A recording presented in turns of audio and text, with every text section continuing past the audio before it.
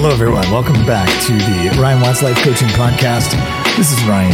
You can find us online at ryanwattslifecoaching.com. So I just finished my move. And it's funny, in previous journals and notes that I had made to myself, I had several notes that said, hey, this moving thing, it's much bigger of a deal than you think it is. And so this time I was not moving myself or just one other person as I had in the past. I was moving myself. My two young boys, and they're 8 months old, so that comes with their own challenges. My partner's 10-year-old daughter and my partner. And so this was an endeavor unlike anything that I'd ever really done before.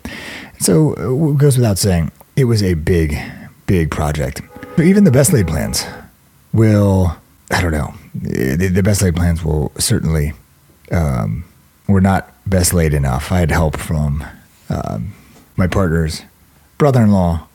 My father drove 4 hours down here to help for a few hours, then drive back home to north. I had a lot of help.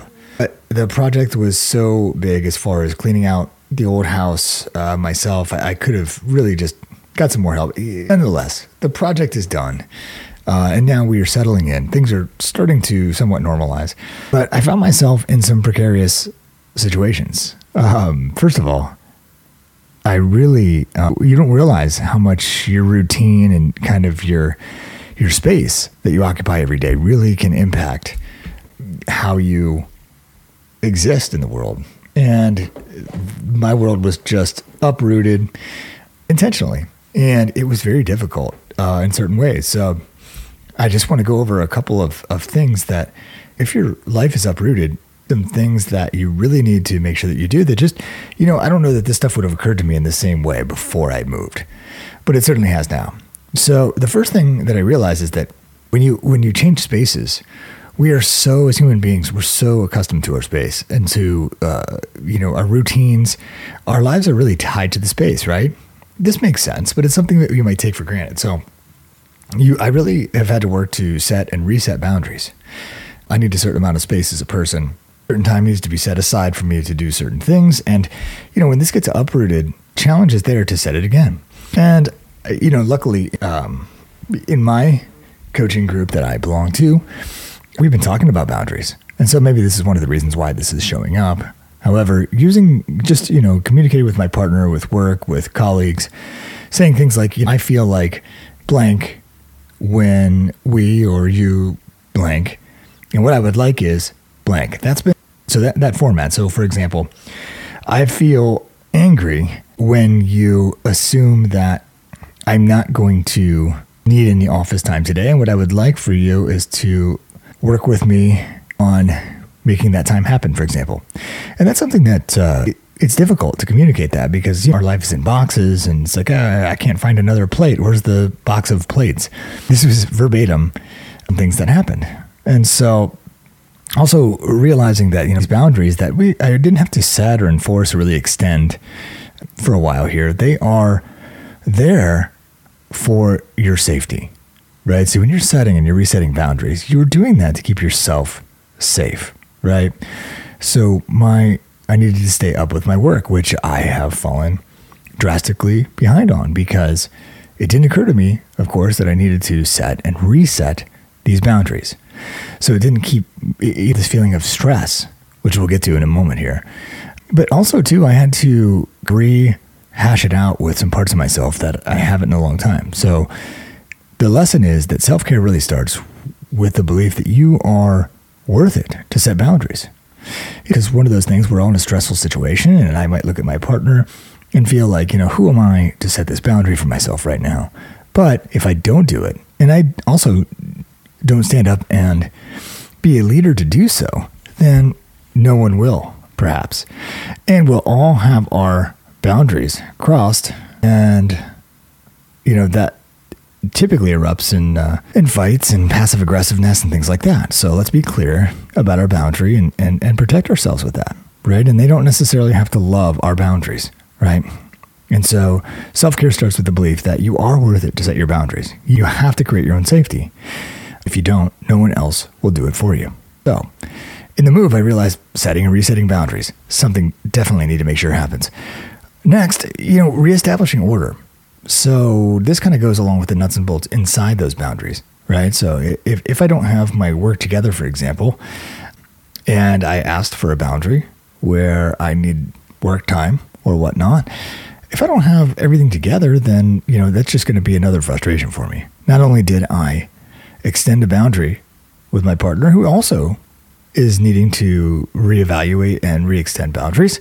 However, I am also frustrating myself because I'm not able to immediately get to my work. So reestablishing order became another priority with all this. For example, one of the things I was thinking of this morning is, where will I put my t-shirts? My shirts are like in a pile, and I just, I haven't made the decision of where we're going to put those yet. And so, the other thing you have to realize is that when you are in a new space, you don't realize when you've got a tightly packed schedule that it takes a different amount of time for things. Like, so getting the boys up in the morning, there's a split level house. So we've got upstairs and downstairs, and you've got to make 2 trips sometimes to take them. They're getting pretty big, almost 8 months now. And so, having them in their playrooms, and then depending on their mood, if they're freaking out, sometimes you can't get to what you got to do. So you've got to be able to manage that. And just order just helps so much with that. And, knowing where things are, taking time to clean up and organize the most important things. We're not 100% there yet, but we'll get there. And I realized that, what order really does is it makes things easy. So that way, if I do have a free 20 minutes or whatnot to go into the office, I've got everything in my office ready to roll. So reestablishing order became a huge, huge need for me in making sure that I'm living, I'm getting back to my incredible life. The third thing, and all these kind of surprised me, but nothing surprised me more than this one, and that is managing your nervous system. So I talk about this a lot, and it's funny when you do this work and you talk about managing your nervous system, etc. Sometimes you don't have these conversations with yourself in the same way. And what I found was, time was going on, I was working and I was getting things done. I was finding myself in this rush, a sympathetic state, to the point where really how I could identify it was I started thinking like really intense, resentful thoughts about, some of the things that are closest to me, my job.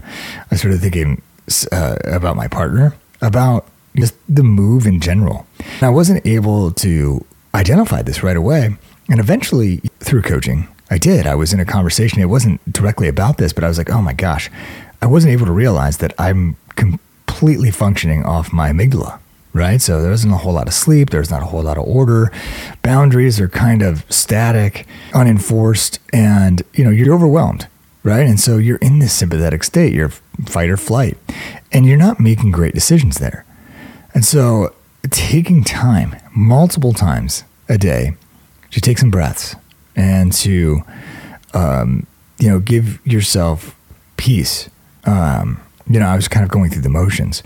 I was going to my meditation pillow first thing in the morning, but often I'd have, a boy crawling around the living room who, I was worried was going to find something else that could possibly get him hurt. And I didn't want that to happen. So, managing my nervous system, I was like, oh, wow, I got away from this because again, your timetables, your routine is off. You're not setting boundaries as strongly as you could. And so, not just going through the motions of this whole routine, but being able to sink in. I haven't done it yet, but I religiously did an ice bath, and it just really did wonders for my mental health. Now, the one thing I did add in kind of a place of that is running with my boys. So just, I have a jogging stroller with them. It was a little chilly out yesterday, about 40 degrees, so I wrapped them up, and we went on an hour run. It was incredible. So being able to manage that nervous system, right? And I heard Andrew Huberman say something that I understand well. However, I never really put it in words in this way. And that is that you can't change your mind with the mind. So it's like, well, what do? Well, you change it through activity, right? So like exercise, movement. And I thought that was incredible.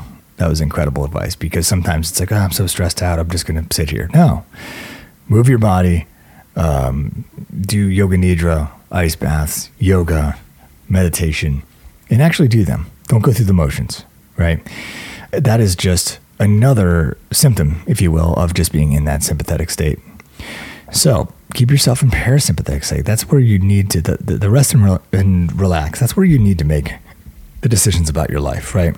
When things get sympathetic, that's when you need to back down.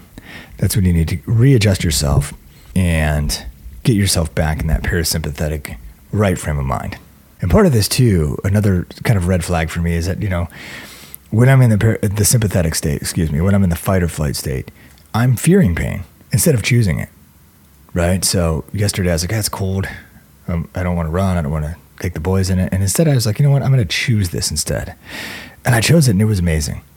It was actually a beautiful day yesterday, just a little chilly.